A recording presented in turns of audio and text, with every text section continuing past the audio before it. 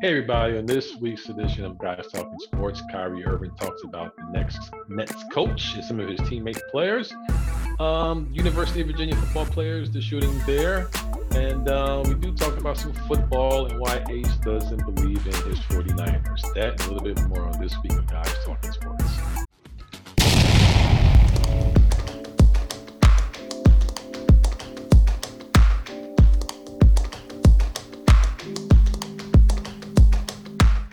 What's going on, everybody, and welcome to another edition of Guys Talking Sports. It's 11/17, 2022, another Thursday night. It is brick cold outside in the state of New Jersey. That wind chill got a brother brisk freezing, trying to walk from the train to the shuttle bus to another train just to get to work. So it's not a lovely sight going to the city of brotherly love during working hours first thing in the morning. But we are here, ready to talk some sports, talk some shit.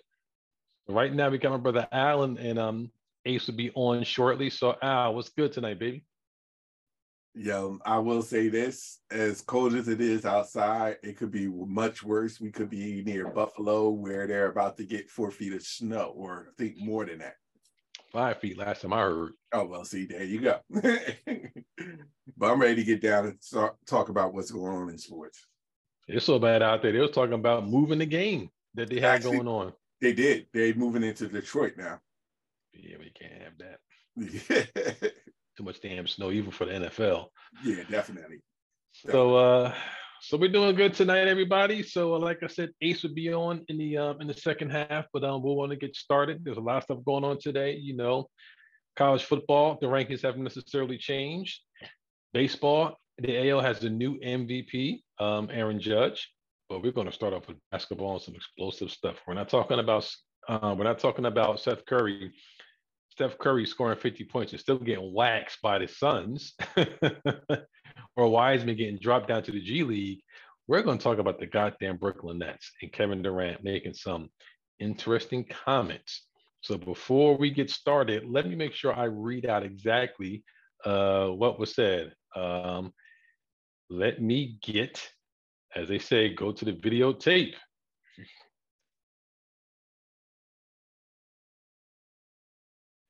As Kevin Durant was talking to Bleacher Report, he was talking in regards to first the summer request of having Steve Nash hired.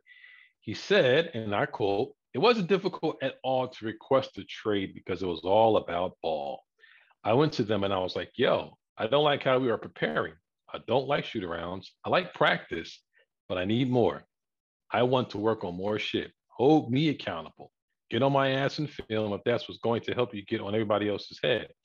I want to do more closeouts. I want to work on more shell drills and practices." This is the type of shit I was coming at with them. I wasn't like, yo, y'all need to make sure everybody around me can make my life easier. Hell nah. I want to make everybody else's life easier. Ask Steve Nash. You can go and call him right now. I would say, yo, I need more closeout drills. We need more practice. That's what I was on. And that was in regards to Steve Nash. But there's more. And talking about the lineup and talking about him being a leader, he said, what does it even mean? But in regards to the lineup and about their recent play, he said, and I quote, "Look at our starting lineup. Edmund Summer, Royce O'Neal, Joe Harris, Nick Claxton, and me. It's not disrespect, but what are you expecting from this group? You expect us to win because I'm out there? So if you're watching from the lens, you're expecting us to play well because number 7 is out there. I'm really having a good time. I wish I could hear me talk during the game if I got mic'd up more. People will stop asking me if I'm happy or not. I'm enjoying every moment I get to step on this fucking court. And then part of it is because I tore my Achilles and the pandemic. I didn't know we were going to play again. I didn't know if I was ever going to play again." There's a lot more from that, but those are some of the major highlights. Al, what in the world do you think about that? First things first, I didn't know all of this was going down because I haven't been checking my sports today. So I am very surprised in regards to what was said. First things first, though. My thing about this is, if I could say, if anything, that I kind of wish that Kevin Durant explained this during the time last year, before the whole requesting a trade went down, because then everybody will be more understandable in regards to why he wants to get traded. Based off the explanation, I don't have a problem with why he was trying to get traded. It is what it is. That's over with.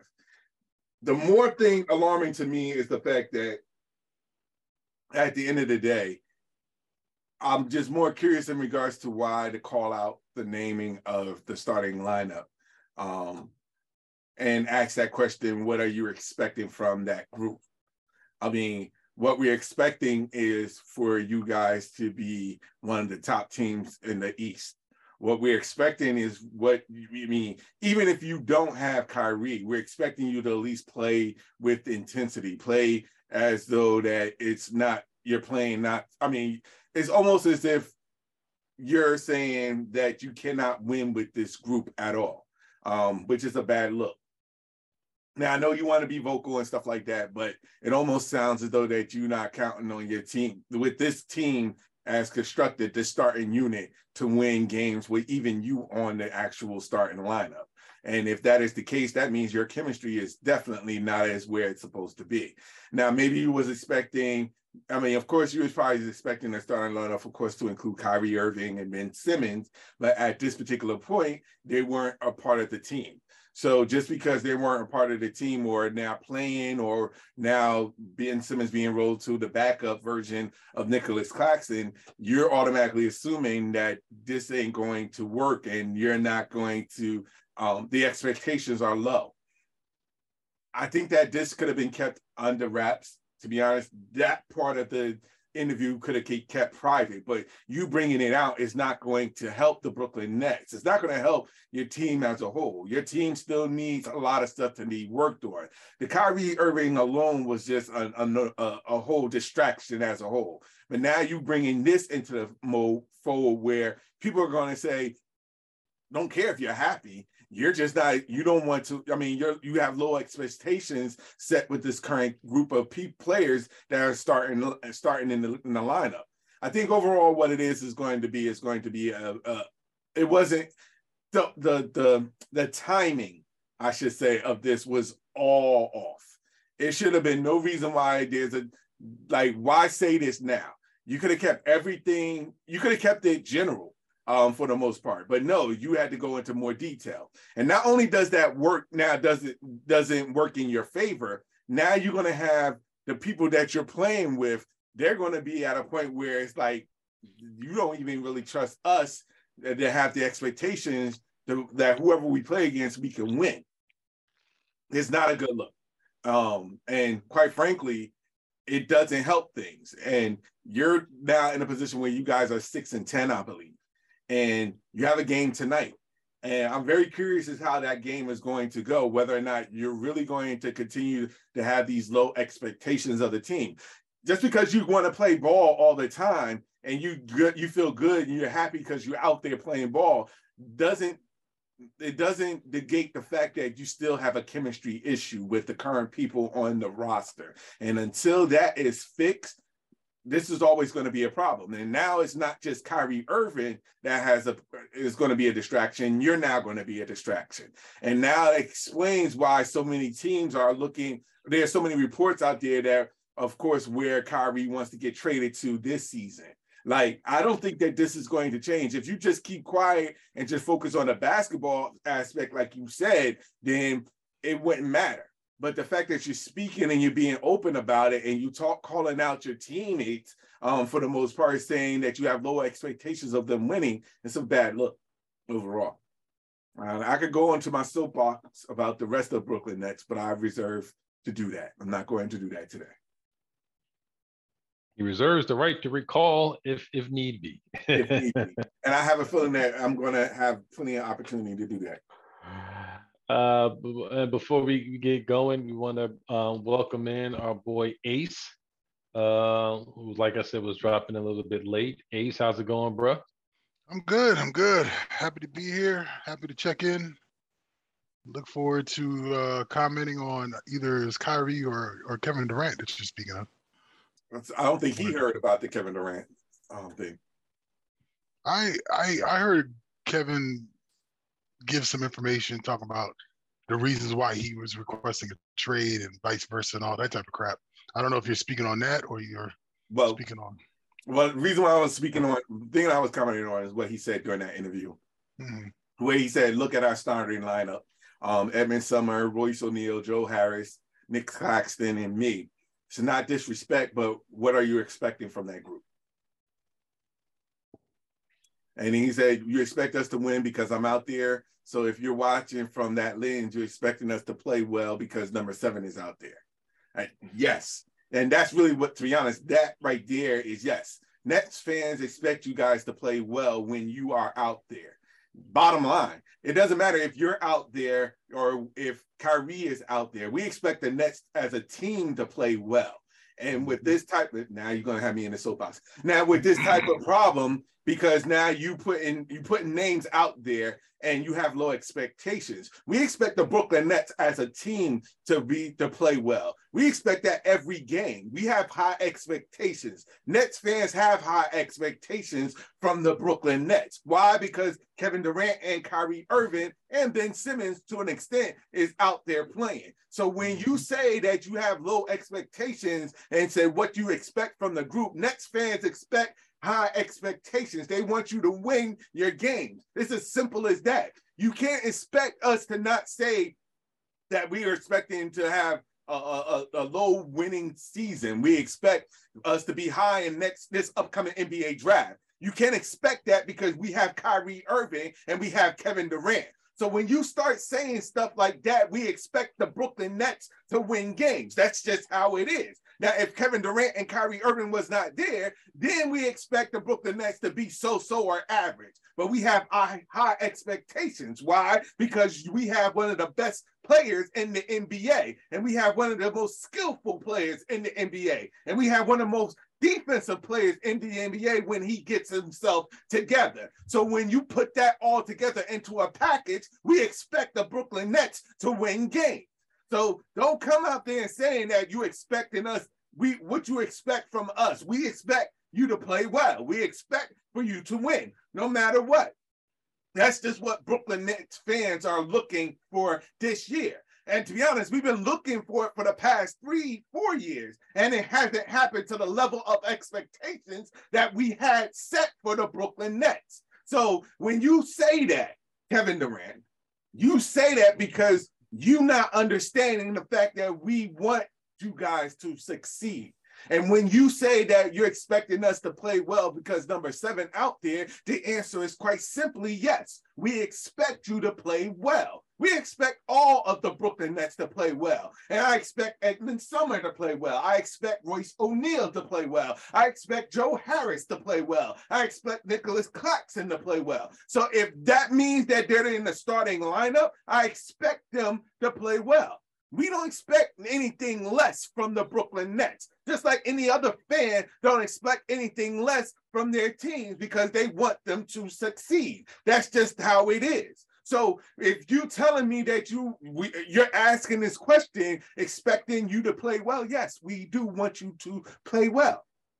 It's as simple as that. Like, that's not even a question. Why would you even ask that question? We don't expect you to play poorly. No, we expect you to be at your best. And quite frankly, if it does include Ed Sumner, Royce O'Neal, Joe Harris, Claxton, then so be it. You've won games with these players. You won 2 games with Jacques Vaughn being the head coach, the first couple of games. So don't expect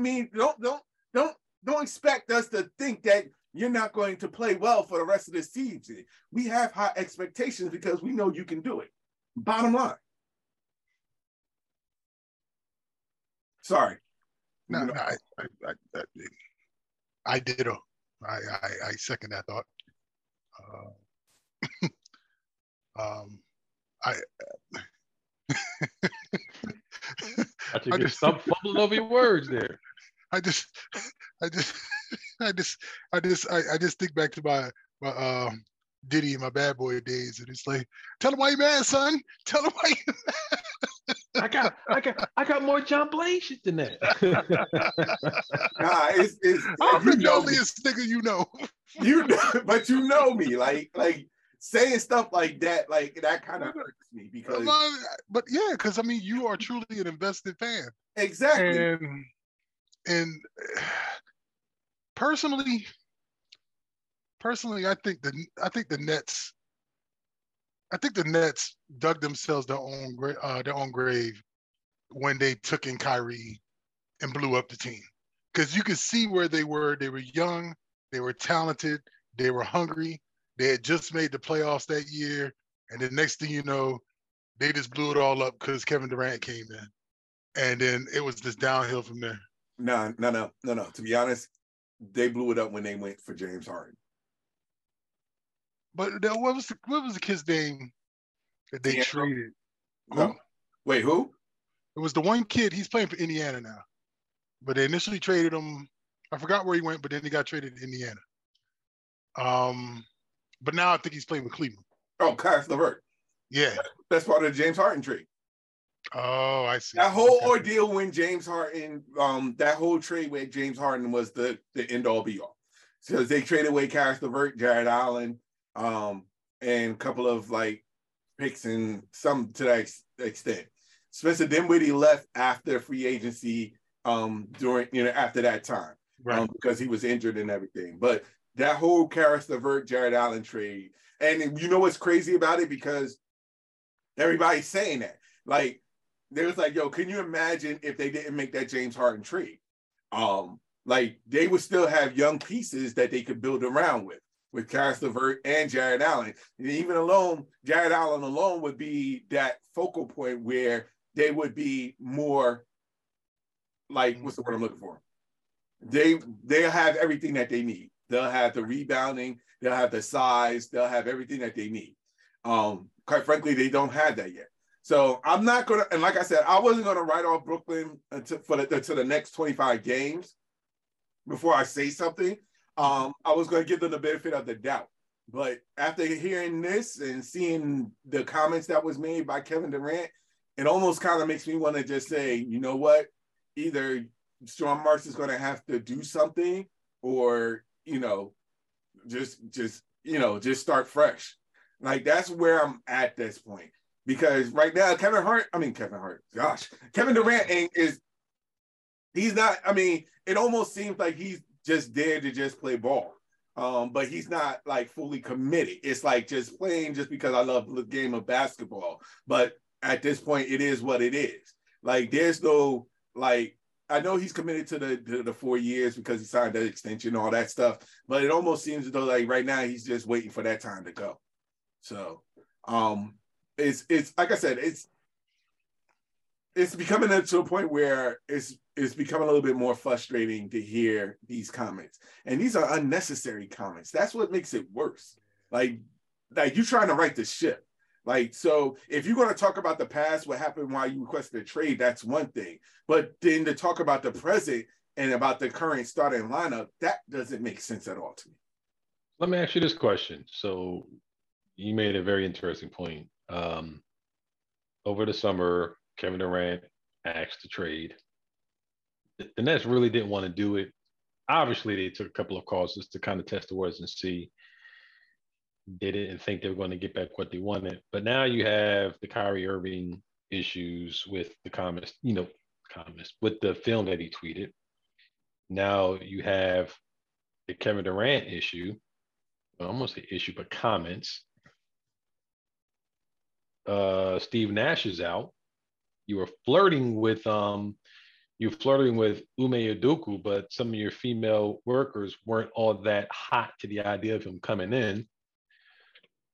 With all this stuff is going around, do you see a situation where the Nets are going to be like, you know what, we gotta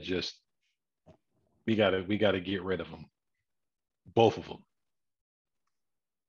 and just start anew, knowing that one of the two is going to get you back more assets, maybe not almost equal value, but you're going to get a lot if you trade Kevin Durant more so than Kyrie Irving. But do you believe that the Nets are going to say, you know what, this ain't working? Let's just get rid of them both and start anew. Too far invested. Not to cut you off. No, go ahead. I think this experiment to create this manufactured big three is just way too far gone at this point. And I don't think they'll trade both. I think Kyrie is gonna play out the end of his contract. I think they're gonna let him walk. Personally, I think they just want to be done with his ass. And then they'll have a lot of money freed up to then try to bring a piece in to play with Kevin Durant. That's what I think. But I think for it to be effective, I think the GM has to be the GM and let the players be the players and don't have the players' input, don't have a KD input. Like, look, we understand the type of player that you're looking for, but you're not going to tell us who you want to play with. We're going to try to find the best player, the best star talent that we can bring in to play alongside you to make this team better than what it is. That's just my opinion. To be honest, I kind of agree with you at this stage. The Kyrie situation, number one, is far gone. Sorry, that's just, I mean, whether they trade him during the trade deadline, if they find a trade, or if they just let him go, that's going to be, it is what it is. I think that at the end of the day, to be honest, I think that they do have a couple of significant pieces that could equal the value of Kyrie Irving. Not going to say that comparison, but I think a combination of Steph Curry and Cam Thomas alone should be enough to keep, that may want to keep Kevin Durant there. But I agree, they need to find someone else that is more, what's the word I'm looking for? Complimentary. Complimentary, but more reliable. That's the word I'm looking for. More reliable and dependable. They're not going to get it from Ben Simmons at this point. And right now, like I said, with Kyrie, it's Kyrie. But I think that if they have it where they find more dependable stars to complement Kevin Durant, I think that overall, he's not, until he requests a trade again, I think that you can definitely keep him in a position where he's able to stay and be content, because like he said, he's just there to play basketball. So as long as they doing the work or putting in the work to do what he's asking, like the more closeout plays, more practices, holding him accountable. I mean, he's given that door where he's saying, look, you guys got to use me to whatever advantage because I'm trying to win. So if that means holding me accountable, even though if I don't, regardless, if it means holding me accountable, then so be it. So I think that overall, it can be done where they keep Kevin Durant and build off of him. Outside of that, I think everybody else is open, at this point, open door as far as trade is concerned, or, whatever the case may be. Like, I'm going to be honest with you, the past couple of games I see, as much as I'm a Joe Harris fan, like, they could definitely get value for him. Mm-hmm. So I think they need to utilize some of the stuff that they have. They can get Joe Harris. They could trade Joe Harris for a pick and a big and be good. And it could be serviceable enough for them because they need all the help they can get. I hear both of you guys, and I'm gonna go with the opposite. I think it's a done deal. I think the Kyrie Irving, I agree, he's done. Whether they can try to get a trade for him, let him walk. I think his time in Brooklyn is up after this season, one way or the other. Mm-hmm. The Kevin Durant situation, I get it. You want to try to appease him, but this is the same man that came back and demanded not only the coach, but the GM get let go. Now, he didn't say anything about comments about the GM. He just said about Steve Nash, but then he tried to make it up saying, I was doing this because I wanted more stronger practices. I get that. He wanted more accountability in film class, not only for himself, other people. I get that. But if that was the reason, why didn't you say that in the summer when you made those comments? Exactly. If that was the impetus of your reason, if you're going to try to say it wasn't personal, it was business. If you're trying to do the Nino Brown situation, then say that. Right. You just came out and said, I want him traded, and said nothing after that. If you would have came out and said, I'm looking for a different coach that's going to hold us all accountable because we need X, Y, and Z, and I didn't see that last season, or even going into this season, because he said in the summertime, not the beginning of the season. He said it in the summertime, so he was make his preference in his comments from last season. Why not say, I think we need to change the direction of coaching because I don't think Steve Nash, a good guy, is with it because we need more X, Y, and Z. And like you said, Al, I don't have a problem with comments about the coaching. That's fine. But if that was the reasoning, then you should have said the reason why I was thinking about we need a different direction in coaching is because X, Y, and Z. See, then my whole big thing is when they hired Steve Nash, why wasn't there any bitching about the fact it was Steve Nash? KD knew what he was doing back when he was playing. Who was he playing for? I guess Golden State. He was Golden State, yes. Coaching staff, whatever. And he was familiar with Steve Nash. Like if he knew that this was the type of coach, why was he still on board with it to begin with? And then to have those comments that kind of bit him and Kyrie in the ass from way back when Kyrie was coming out saying, yeah, I don't think we need no coach. I think we just need to go out there and do our own thing. It's like he was all in agreement with Kyrie at the time, but just didn't say nothing. And that's the thing. Yeah. And that's the thing that is frustrating about this whole thing because, like you said, Ace, Kyrie made these comments. Kevin Durant didn't say anything about it, like, no, I think we need a coach or anything like that. The ownership didn't say, no, he's the coach. You need a coach. You're going to get a coach. You know, he had this relationship with Kevin Durant. I'm pretty sure he got the job not solely on that relationship, but probably a large reasoning why, because of that relationship. You brought him in. You can tell that he wasn't really up to the task. Maybe Jacques Vaughn should have got the job. Hell, maybe even Damian Udoka should have got the job before he went to Boston. But either way, I think you just need to start afresh. You need to, let Kyrie go. Ben Simmons is a complete disaster. He's not the all-star that you thought he was going to be. And Kevin Durant, you want to try to appease him, but I think it's best just to let them all go. Hell, try to see if you can go to the state to take Kevin Durant back and get some of their young pieces because they ain't doing shit. Well, I will say this. I think that at the end of the day, I think that this is going to be the year that Sean Marks is proactive one way or another. Either he's going to be like, because first things first person that's already gone is Steve Nash. So it's now Sean Marks is up against the clock.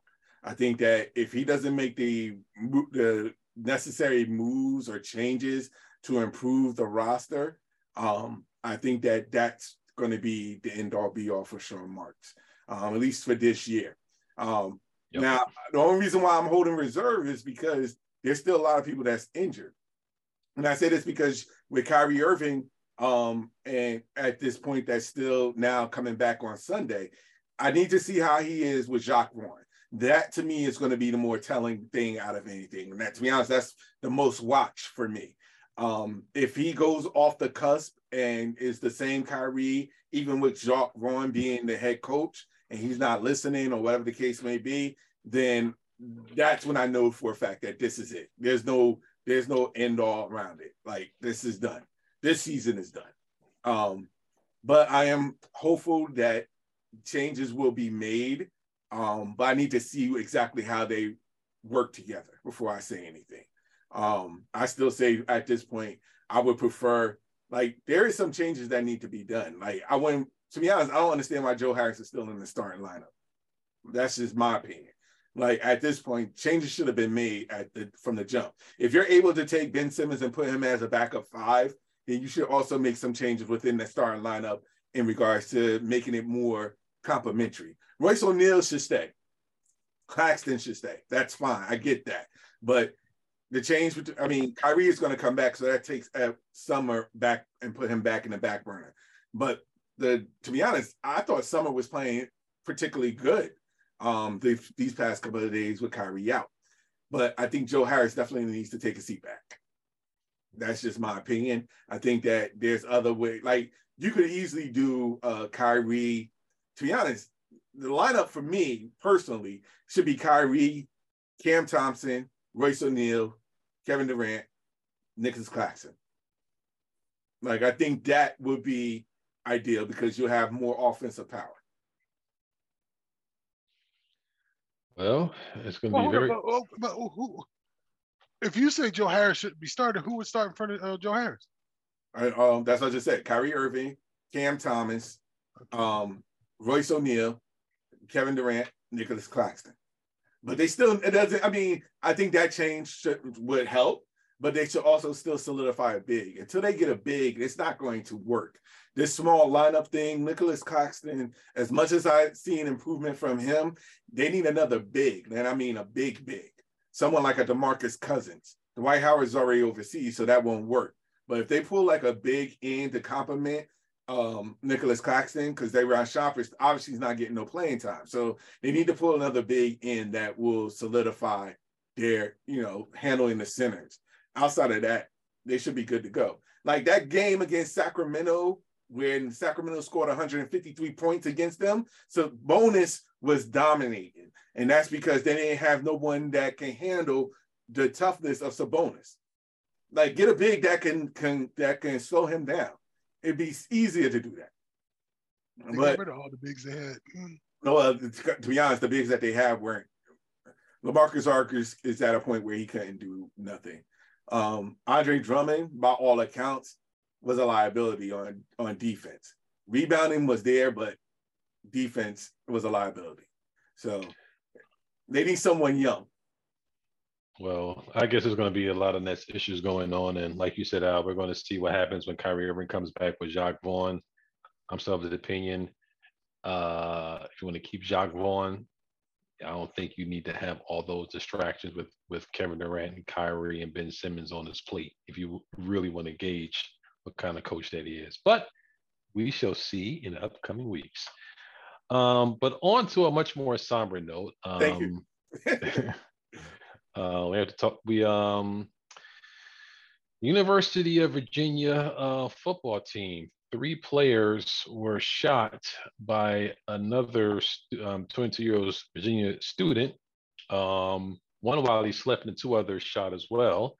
The football players, Lavel Davis Jr., Deshaun Perry, and Devin Chandler, all University of Virginia football players, all shot and killed by another student while they were on their way back from a outing to Maryland to, I believe, to see either a play or something to that effect. But otherwise, on the bus ride back, the student took out a gun and shot 3, killing those 3 students and injuring 2.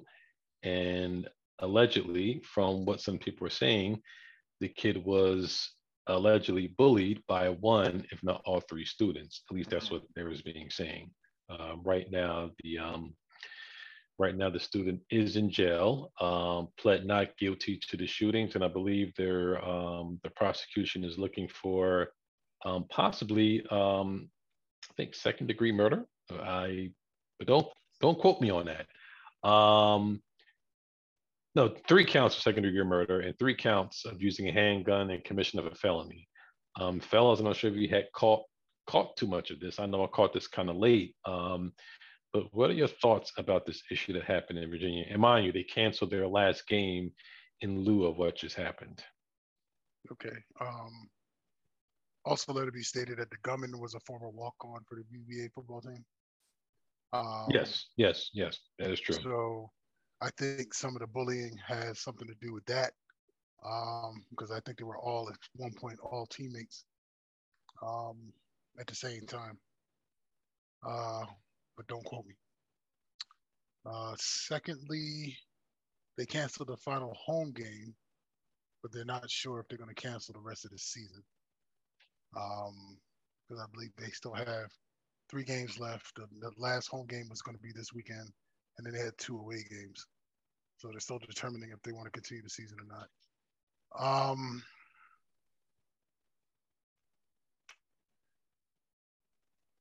It's a very sad, horrific, tragic event.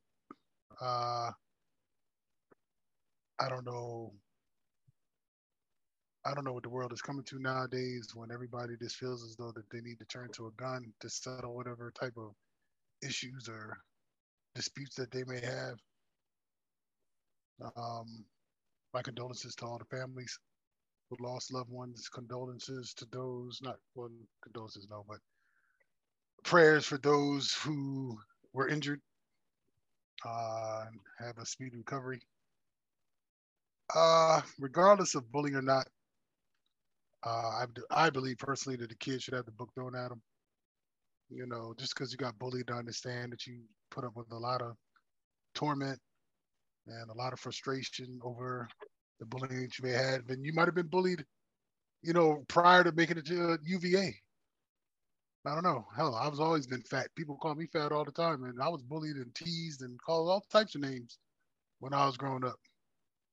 To me, do nothing crazy or act violent towards anybody. I think these kids nowadays and people in general just need to develop a little bit tougher skin and try to use that negative and try to push it to something positive within themselves and stop trying to hide behind something that can ultimately hurt someone else, and in this case, kill somebody else.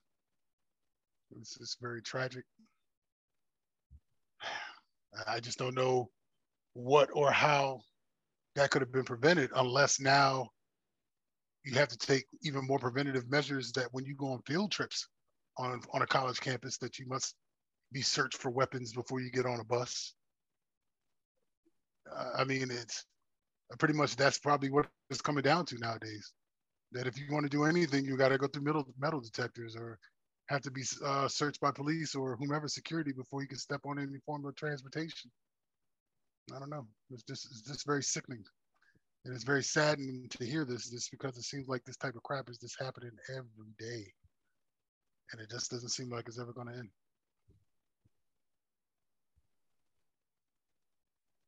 Yeah, I agree. Yeah, and prayers goes to the families, and the victims' families. This is a tragic event. I completely agree. We're in a position where, especially when you have these young guys that are in college and in school, doing well, education, playing football, and to see their lives cut so short because of this is very tragic.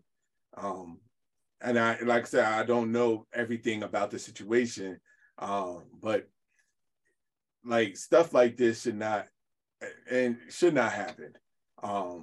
But at the end of the day, the question is that what can we do to prevent it going forth? I don't know what we can do at this stage, but the thing that we could do is we have to continue to encourage each other and stop being negative about everything that goes on, especially when we're a part of a society where they are looking at you in every shape, everything that you do. That it's so vital that we have to be positive and encourage each other.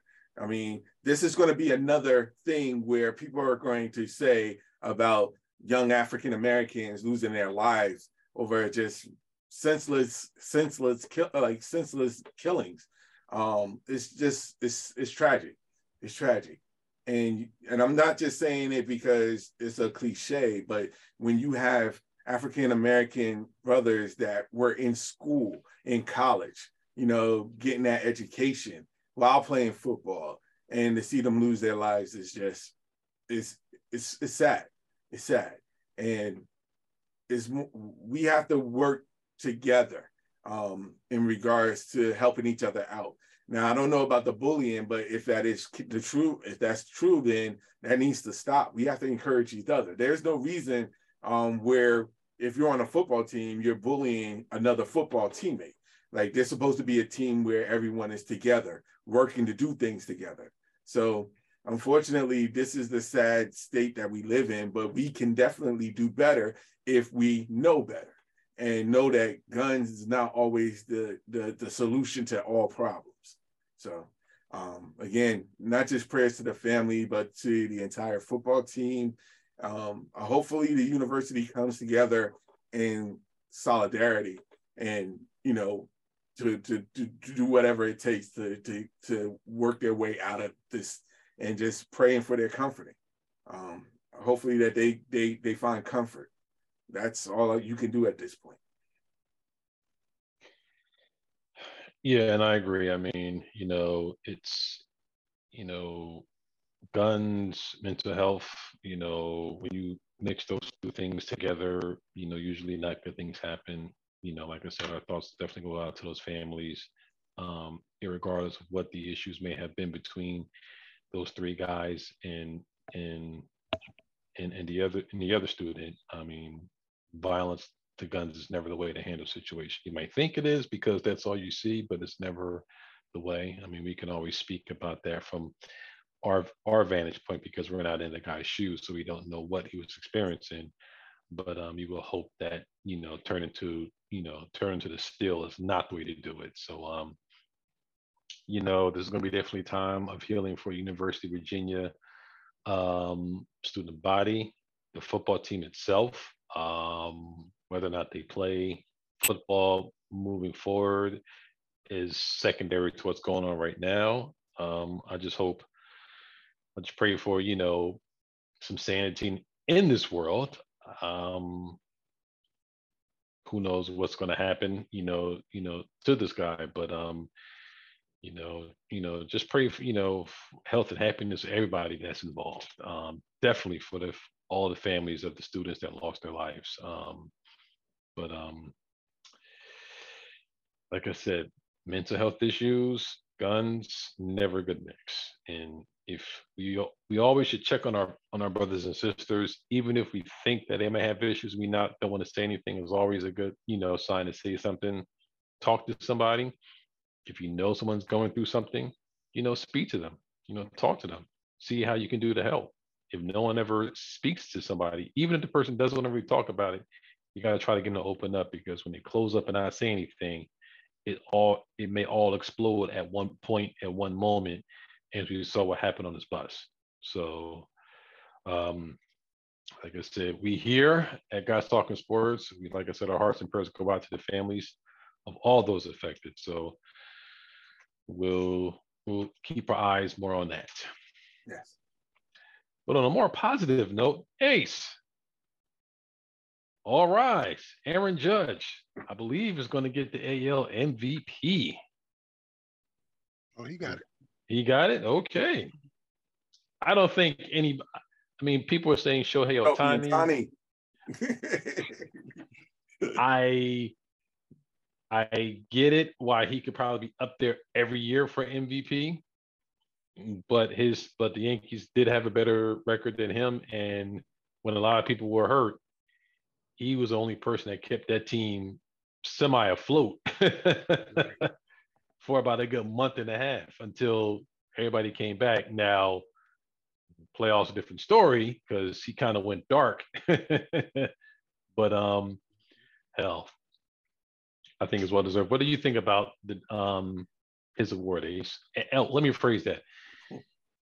Do you believe that outside of this award that the Yankees will resign him? Because once he got the MVP, yesterday's price definitely wasn't today's price. Of course not. And I think the Yankees are probably waiting to see if he was going to win it before they offer him a contract. Personally, he was two second votes shy of a perfect sweep of getting all first place votes. And he blew out Shohei Ohtani damn near 2-1 as far as voting goes. So with that being the case, he did come out and say that he wants to play on a team that's a winner, and he wants to win. That he's been close and he's just trying. So obviously, when you're looking at it that way, there's only a handful of teams that he will consider going to. LA, Houston, New York, maybe the Phillies. If the Phillies had some money to spare. Boston, they just had a down year. So you're only looking at a handful of squads that the Yankees have to be worried about. Personally, if I'm the Yankees, I just say screw the luxury tax and just write a blank check and say, here, man, just write it out and just go ahead and just take it to the bank. I'm just going to go ahead and sign it, and we'll just deal with it how we want to deal with it. You know what I'm saying? Because at this point, he's earned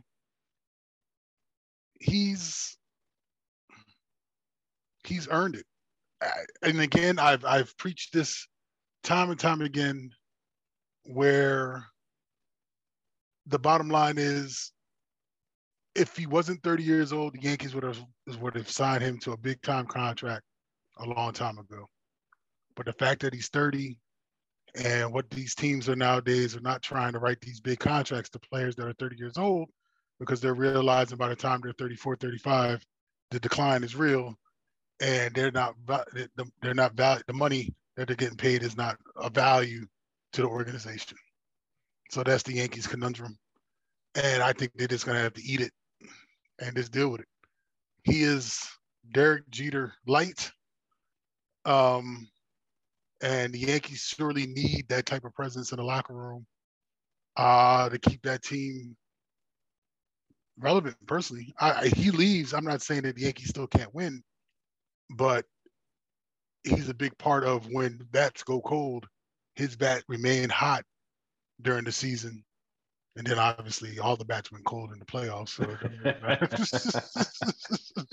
it was Arctic out there. Right, exactly. So if I were the Yankees, Verlander and Judge would be my two top priorities.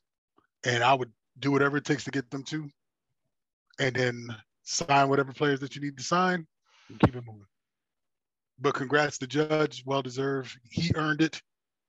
And I just hope that he can follow it up with a great season. Doesn't have to be historic like it was this past season, but just continue that greatness to say that you deserve the contract that the Yankees will hopefully give him, and he'll hopefully still be a Yankee for years to come.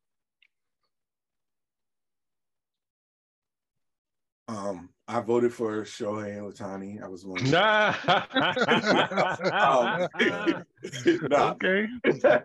I was the one that stopped that perfect. One of the people that stopped that perfect first place votes. Seriously though, it was to be expected at this stage. I mean, I don't really see anybody else really believing that anybody else had a shot.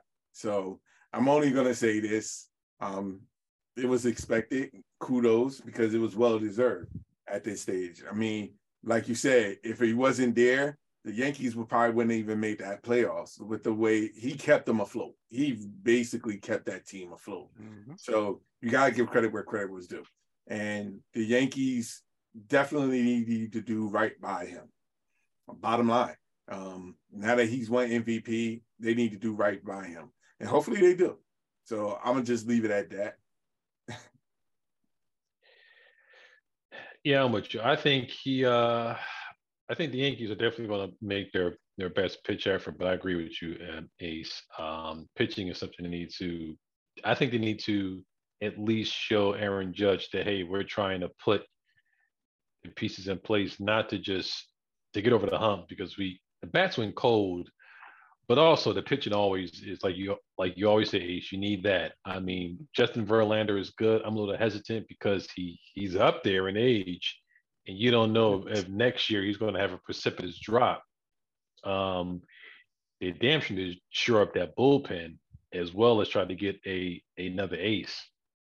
But I think you'd have got unanimous. He would have got the Triple Crown. And the funny thing is, he was just a little bit off of a Triple Crown because he was kind of petering out so much trying to go for that, trying to break that record, that he wasn't trying to hit strategically. He was trying to hit home runs every time at bat. Yep. and cost them the Triple Crown. Now, if he would have got I think if he would have got the home run record 2 weeks earlier than what he did, then he could have, focus on maintaining average, right? Yeah, but you saw he had the Triple Crown in the lead in a home run, and then when he got close, the one average, dropped. So either way, I know the Giants talking about they're going to toss him some money.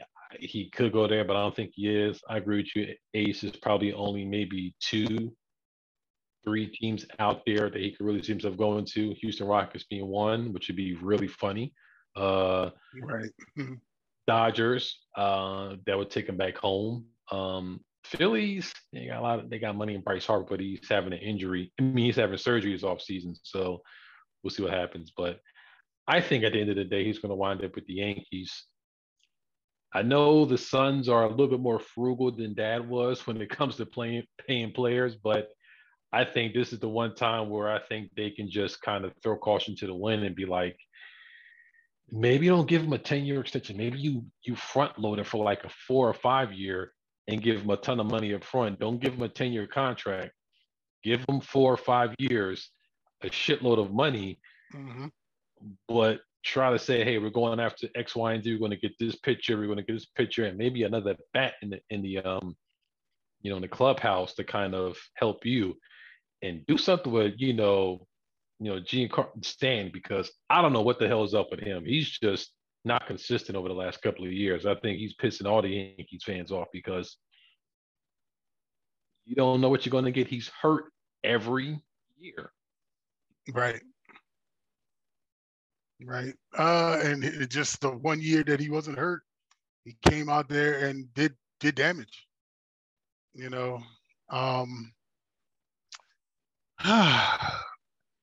I would love to see a Stanton and Judge and Rizzo and all those guys kind of stick together. Hell, I'd even like to see the Yankees go after Trey Turner. I just don't know if they have enough money to go after a Turner, sign Judge, and I'd be like, you know what? I like Mr. Verlander. I would offer you, I know you on a long-term deal. I would offer you a 3-year, X amount of money, with the 3rd year being an option. So pretty much making it a 2-year deal. Come in and be the number 2 behind Cole. Behind Cole. Cole, Verlander, and Cortez is 1, 2, 3. Shoot. Then you got Dominguez rounding out the 4, and then you could throw whoever you wanted to be the 5th day starter. Man, that damn lineup, that pitcher lineup would be nasty. Now, the bigger thing is, can them jokers just hit? You know what?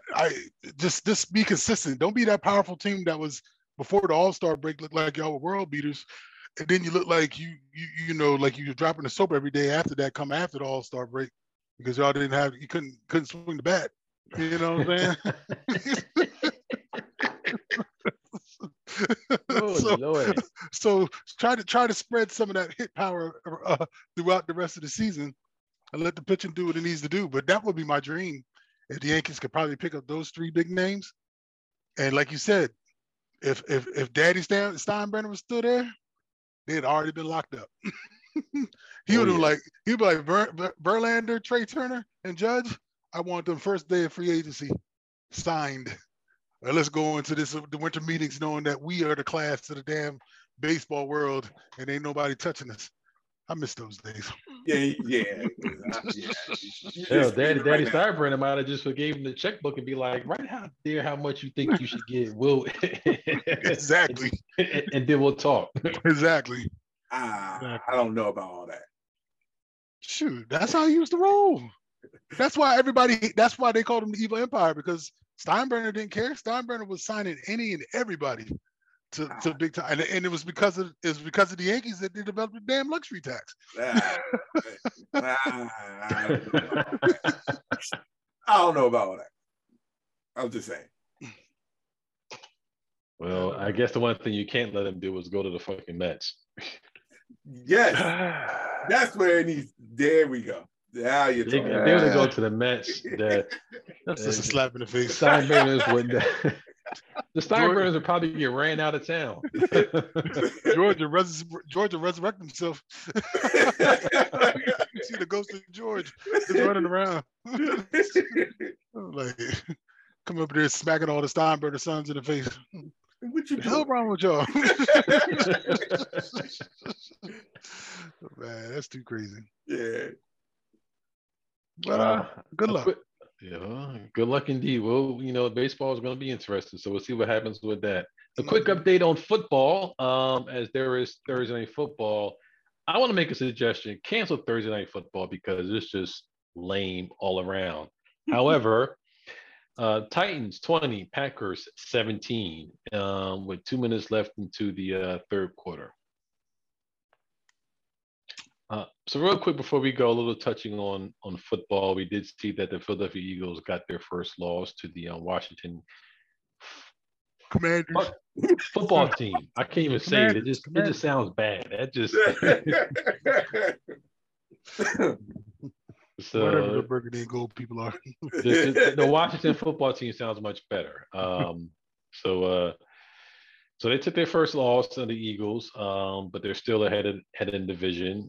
Buffalo Bills played a hellacious game against the Vikings, and I was glad I decided to watch that outside of the Giants game, which was a snooze fest. And then Tua. Do you believe Tua is a top 5 quarterback? Because there's been a lot of overreaction on Get Up, on First Take, on all the sports talk shows about Tua and that he's a quote unquote top 5 quarterback. I'll put it like this. Not to say that the name of the coach from last year slips me from the Dolphins, but he's with the Steelers now. And I believe, don't quote me if I'm wrong. Oh, well, don't. If I'm wrong, I'm wrong, but please correct me. I believe that the coach from last year believed in Tua, but it was the organization that didn't believe in Tua and they wanted to tank because they were trying to do something better. Or was it the other way around? It was a reverse. Yeah. Okay. Well, it looks as though Tua finally has a head coach and offensive coordinator that's putting Tua in the best possible position to win. Not to mention giving them some pretty damn good talent around him to make him better. The offensive line is playing pretty damn good too. So that kind of helps when you have the right staff around the right type of quarterback, or you got the quarterback and the staff that wants to put the quarterback in the best position. No different than the QB for the Eagles. They got the staff that's saying, you know what, we're going to run an offense that plays to his strength instead of trying to put a round peg in a square hole. Mm. You know what I'm saying? So it's like, finally, you have the right type of offense that's utilizing Geno to his strength. Now he looks like he's an NFL quarterback. It's all about, everybody wants to sit there and say the NFL is a drop back league and you have to be able to read defenses, blah, blah, blah, blah, blah. That may be true, but this is also an offense that these quarterbacks are running these particular RPOs and these particular offensive schemes all the way back to Pee Wee and high school football. And then they're going to college playing that same system. Mm-hmm. Why can't these NFL teams sit there and like, well, damn, the dude was winning from ever since he's 12 years old up to he's damn near 22 or 21, 22. And then all of a sudden we want to throw some type of offense that makes him look crappy, and then he's washed up out of the league in 2-3 years. It's starting to finally click with these guys. Like, maybe we need to change with the times. So good for Tua. The bigger question is for Tua, is this an anomaly of a season? Or is this something that's going to be consistent over the years to come? But it all depends if the coach and offensive coordinator stay consistent and stay the same over those same years. And if they lose the OC, will they bring in the OC with a similar philosophy to help continue Tua's growth? That's the way I look at it. So is Tua a top 5 quarterback this year? Quite possibly, because you got you have the greats out there playing like crap this year. So it makes other quarterbacks elevate their game. Joe Burrow isn't playing all that great. Tom Brady isn't playing great. Aaron Rodgers looking like straight trash. So that gives the opportunities of these other young quarterbacks that are playing halfway decent to make names for themselves. And I think it's pretty damn good. Yeah. He could be in the conversation of top 5 this season. I guess there could be there's arguments for him. Let's be honest. He's definitely in the top 10 for this season.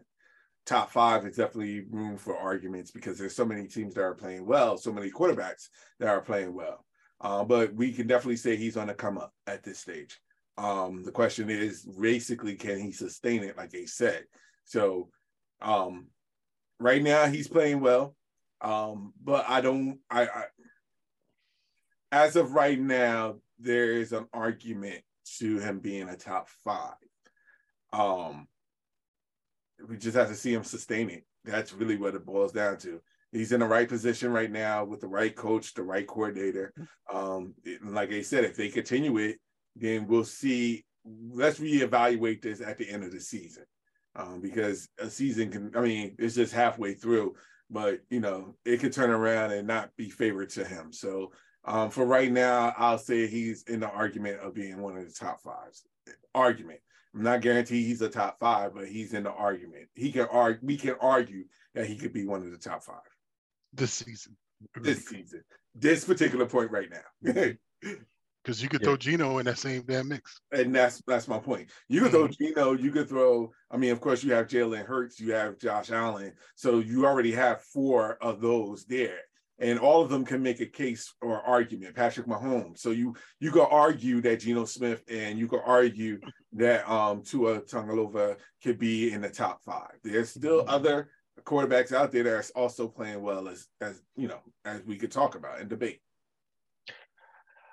Yeah, I agree with you. I think if you're looking at this year in a vacuum, I think you can, based on his stats, his QBR rating, yes, I would say that Tua is definitely in the conversation as a top 5 quarterback.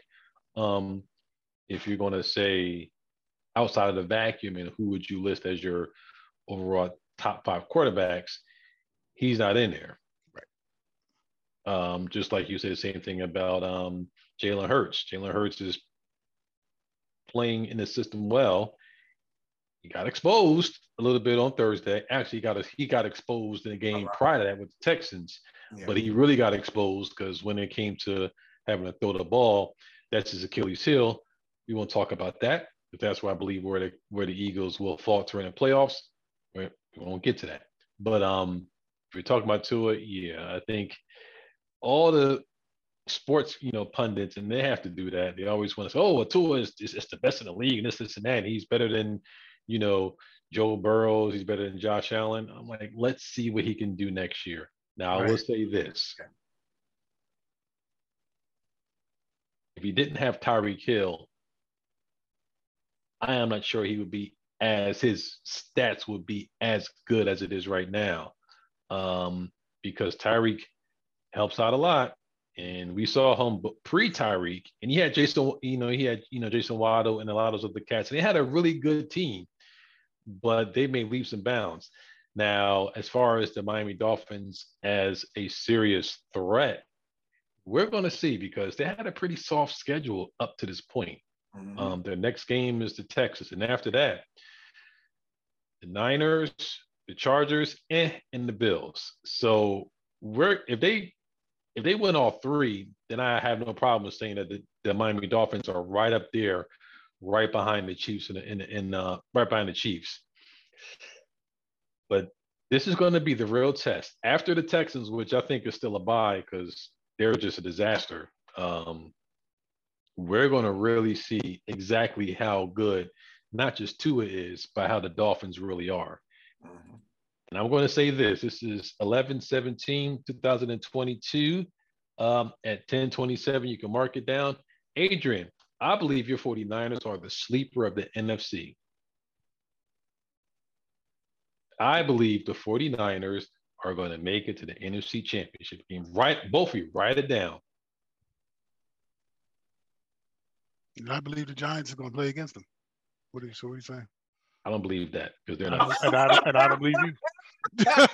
So I'm gonna have belief for your squad. I believe the Giants are a few years away from being a year or two away from being, depending on how they handle the QB and some other stuff. But I think your 49ers are going to come together right at the end of the season, and no one is going to want to play them.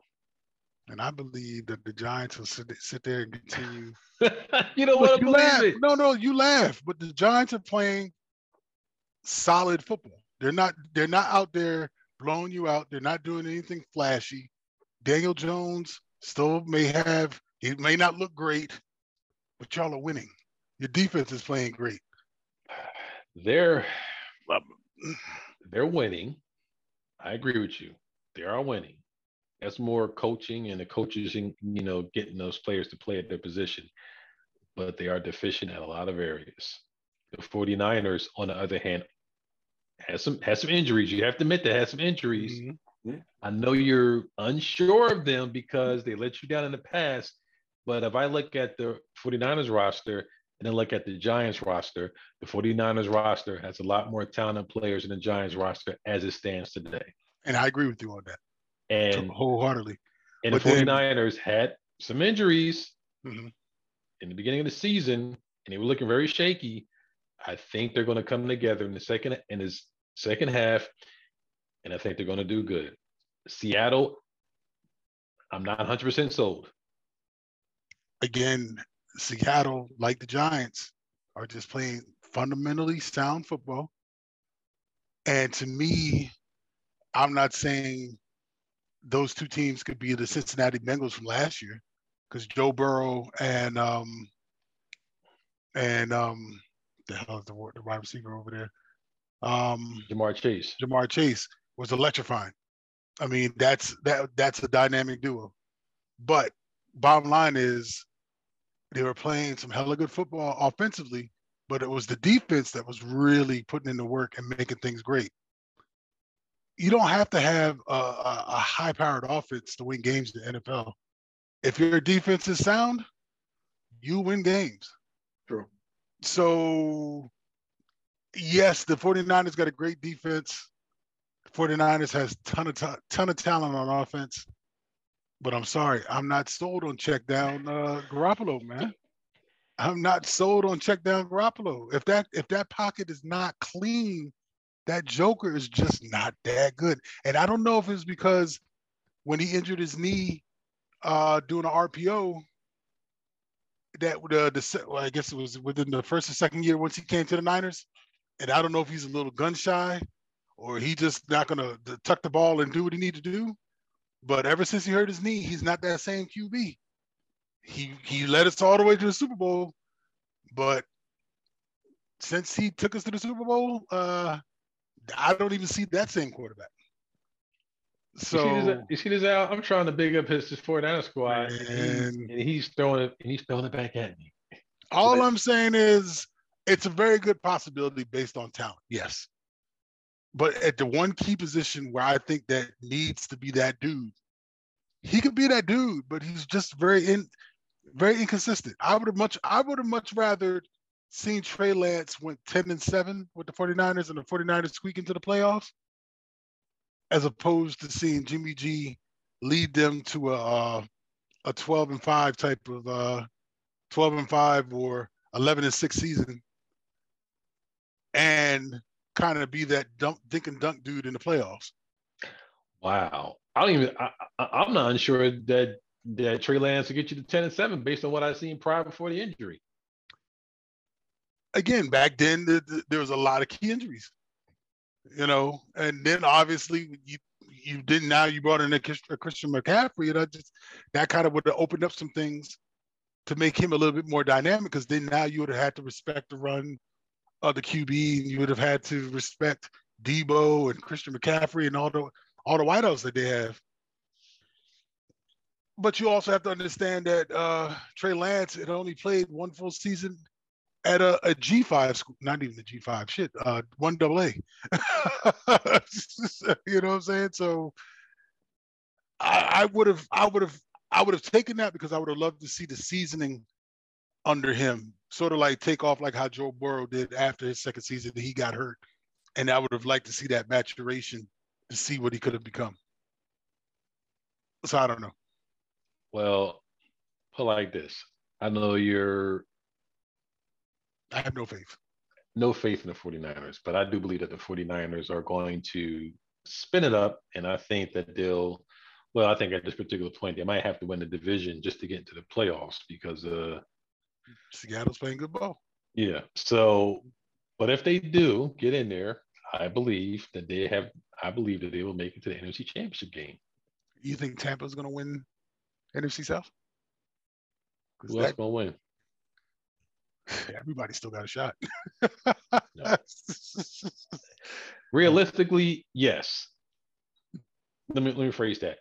Statistically, yes. Realistically, I think Tampa Bay will still get it. I think Tom Brady's probably his last year win or lose. He has a lot of tricking to do after he retires. You know, jacked up his. That's another story for another talk. I was going to do the same thing. That's another story. Yeah, but people, we are out here. We are on there. We are on the clock time. So let them know where they can find you at. You can find me behind the smoker getting this turkey on, but nah. You can find me on Twitter, CatDaddy1963 on Twitter. That's CatDaddy1963 on Twitter. And of course, you can find me on Twitter and Instagram. I am Al Qualls. Twitter, Instagram, I am Al Qualls. And a special shout out to both the AFC and the NFC East teams, conferences, or yes, the NFC East and the AFC East and the NFC East, because it's the first time that both the AFC East and the NFC East have teams that are on winning records. And you can find me on Snapchat, Twitter, and the gram, JE Ross, the number 7. And before we go, I think us brothers, as brothers of Iota Phi Theta, would be remiss if we do not acknowledge the brothers of Omega Psi Phi. Their founding day is today on November 17th, 1911 at Howard University. So big ups to the brothers of Omega Psi Phi. We also have to acknowledge the ladies of Sigma Gamma Rho. Their founding day was early this week on the 12th, November 12th, 1922 at Butler University. So to all of those beautiful poodles out there, we want just to acknowledge you and say, Happy 100. Happy 100. Yes, happy 100. With that, we're saying, next week, we may have same bat time, same bat channel. It's Thanksgiving, so who knows? We'll get back to that later. But until next time, love, peace, and soul. Come be full, nigga.